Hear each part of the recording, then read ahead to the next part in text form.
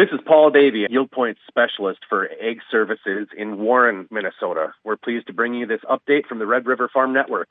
CHS Ag Services, providing solutions for your success.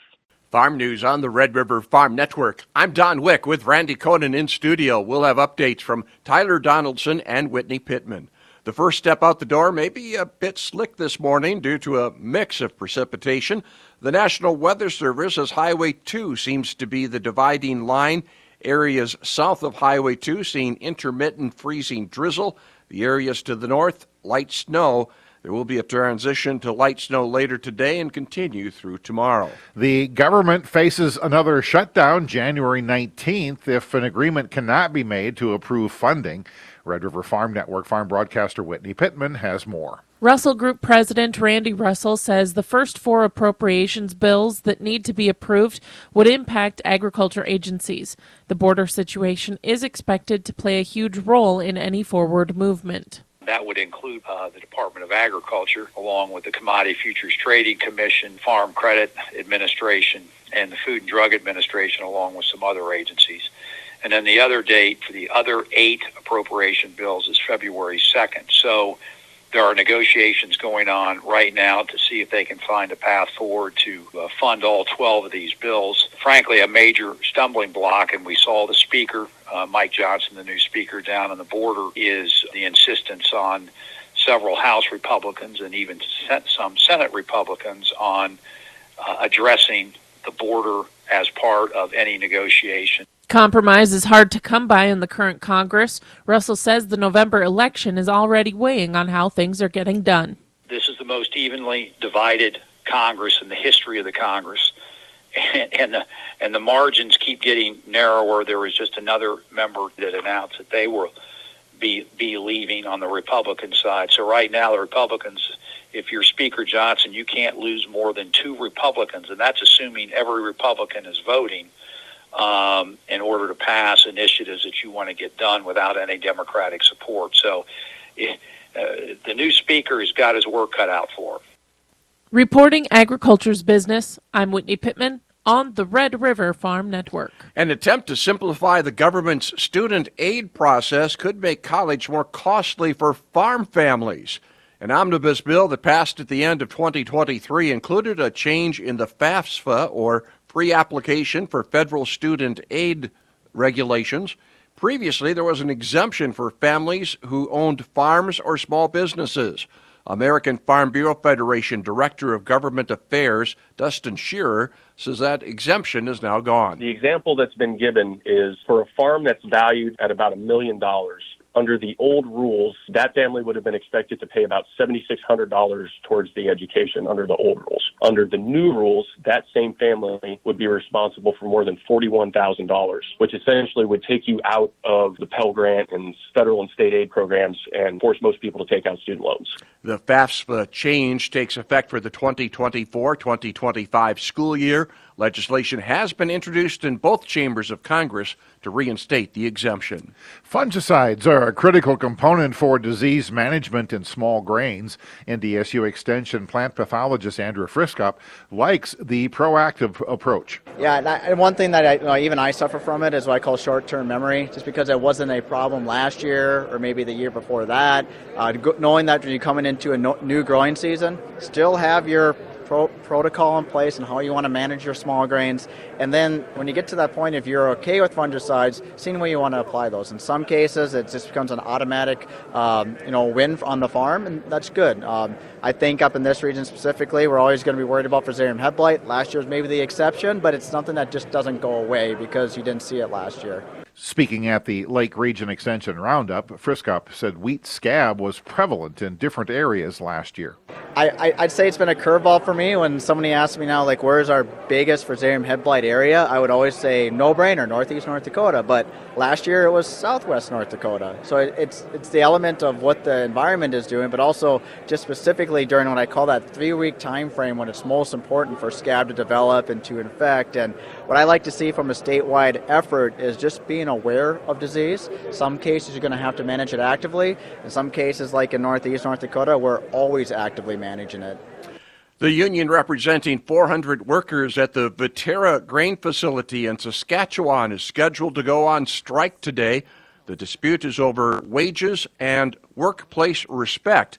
Viterra is owned by Glencore. This is the Red River Farm Network. Friday Farm News on the Red River Farm Network. During the Lake Region Extension Roundup in Devil's Lake, NDSU Extension agronomist Claire Keene shared information about conserving soil moisture. Red River Farm Network farm broadcaster Tyler Donaldson has more. This is Tyler Donaldson of the Red River Farm Network here at the Lake Region Extension Roundup with Claire Keene, agronomist for SDSU. What's a good way for farmers to reduce the effects of drought? Sure. So certainly for dryland farmers, there's not, there's no controlling the weather for sure. But in terms of crop selection, we so far have had a pretty dry and open winter. And for folks in the north central and northeast part of the state, they had a very dry growing season in 23. So unless we get good spring moisture, we'll probably be starting at a deficit. And so a strategy farmers can take is to use some lower water use crops. So things like spring wheat, barley, oats, the pulses, peas, lentils. Those might provide an opportunity to grow a crop that just needs less water. So if 2024 season turns out to be dry as well, you'd have a higher chance of success of getting some decent yields with those lower water use crops. Okay. Something else farmers can do is that if they plan to grow corn, soybean, sunflowers, those deep rooting crops would best be placed after a field that had something like wheat or peas in it in 2023, since those are shallow rooted crops, and there might still be some deep soil moisture down below that a deep rooted crop could access in 2024. So then does crop diversity play a role in that? Is that sort of effectively hedging bets against drought?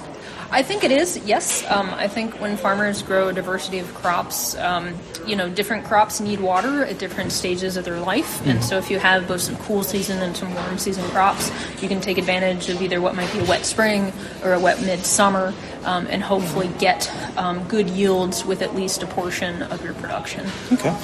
Is there an effective way of maintaining efficient use of water during a drought? There certainly are decisions farmers can make.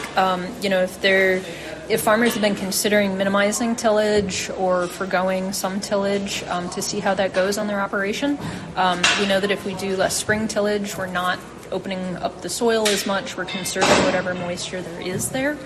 So that's an option. During the season, making decisions like perhaps backing down on a corn seeding rate a little bit to try to allow whatever water there is to be available to fewer corn plants can help maximize the yield on those plants. But of course that can, there's the potential then if you don't have as closed of a crop canopy, maybe some weed issues could get in there. So there's always trade-offs in farming. From the Lake Region Extension Roundup for the Red River Farm Network, I'm Tyler Donaldson. To some degree, disease pressure is with us every year. North Dakota State University Extension plant pathologist Sam Markell says this past year was somewhat unique. I saw a lot of everything, I think, this past year, but not a lot of it, right? So there's a lot of things around, but there wasn't any burned-down epidemics that I know of. We saw a good amount of bacterial blight, I suppose. We know soybean cyst nematode is moving around the countryside. It's moving slowly, but it's going to be more problematic over time. We haven't seen a ton of white mold recently, but we can't forget about that one because that one survives for quite a few years in the soil and in this overwintering structure. Didn't see much rust at all, but when you have a warm winter, a lot of things can overwinter that don't normally overwinter as well, and this particular rust can overwinter. So there's a lot of things to keep our eye on, but there's really no smoking guns from last year. An open winter can influence crop disease. Yeah, it can. So the snow will help protect and help insulate and do those sorts of things. So that's a little bit of a counterbalance to the heat, right? So if you have an open winter and you're 30 below or something, that can make a difference. That can knock out a few things. But things like white mold, that doesn't matter for them. They're going to survive. Total of 466,000 hundredweight of fresh potatoes were shipped from the Red River Valley during December. That's up 58,000 hundredweight from December of 2022 and the strongest December movement since 2018. Red potato shipments rose nearly 16%. Yellow potato movement was up more than 12%. For more information about the Red River Farm Network, visit Facebook and X. You can also find stories, podcasts, and more at rrfn.com. This is the Red River Farm Network. Welcome to Inside Agriculture on the Red River Farm Network. The Trimble Technology Company has launched a carbon marketplace called the Connected Climate Exchange. This effort will link farmers to companies hoping to meet sustainability targets through a streamlined process to collect verified data. One roadblock for carbon programs has been the ability to aggregate data, but Trimble officials said it has been on the farm collecting data for decades. Earth Optics has become a leader in soil carbon measuring in the U.S., reaching a milestone this year.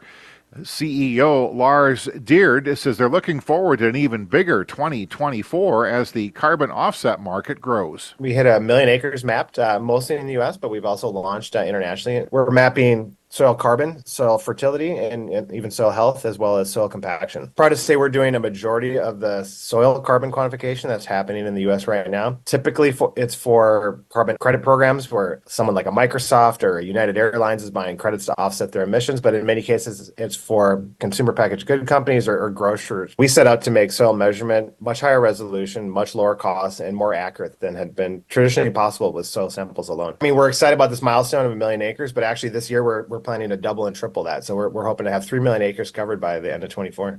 Earth Optics aims to help farmers and ranchers find profits outside of selling commodities. And so really the way this is helping to benefit farmers and ranchers is as we learn which kind of practices can contribute to actually increasing the levels of soil carbon. I mean, soil carbon is organic matter, so that means healthier soil is better water retention.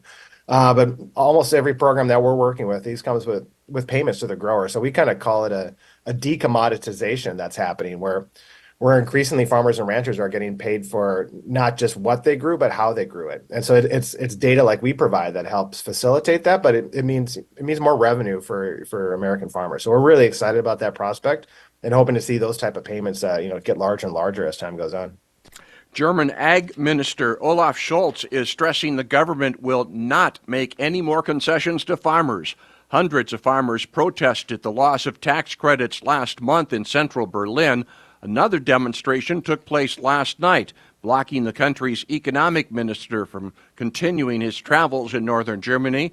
Scholz said the latest protest was shameful and included people who don't care about German agriculture.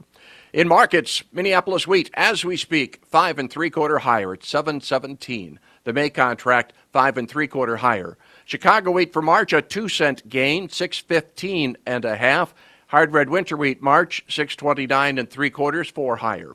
Corn's down a fraction to a penny. March at $4.65 3/4, down 3/4 cent. July, that's a penny lower at $4.87 3/4. Soybeans for March, $12.64 3/4, down 2 3/4 cents, and the May contract down by 3.5 cents, $12.73 is the quote. We've got soybean meal lower, soybean oil trading higher right now. Quick note from the calendar: Potato Expo going on next week in Austin, Texas, and Red River Farm Network farm broadcaster Randy Conan will be reporting next week from that event. Have a great day. This is the Red River Farm Network.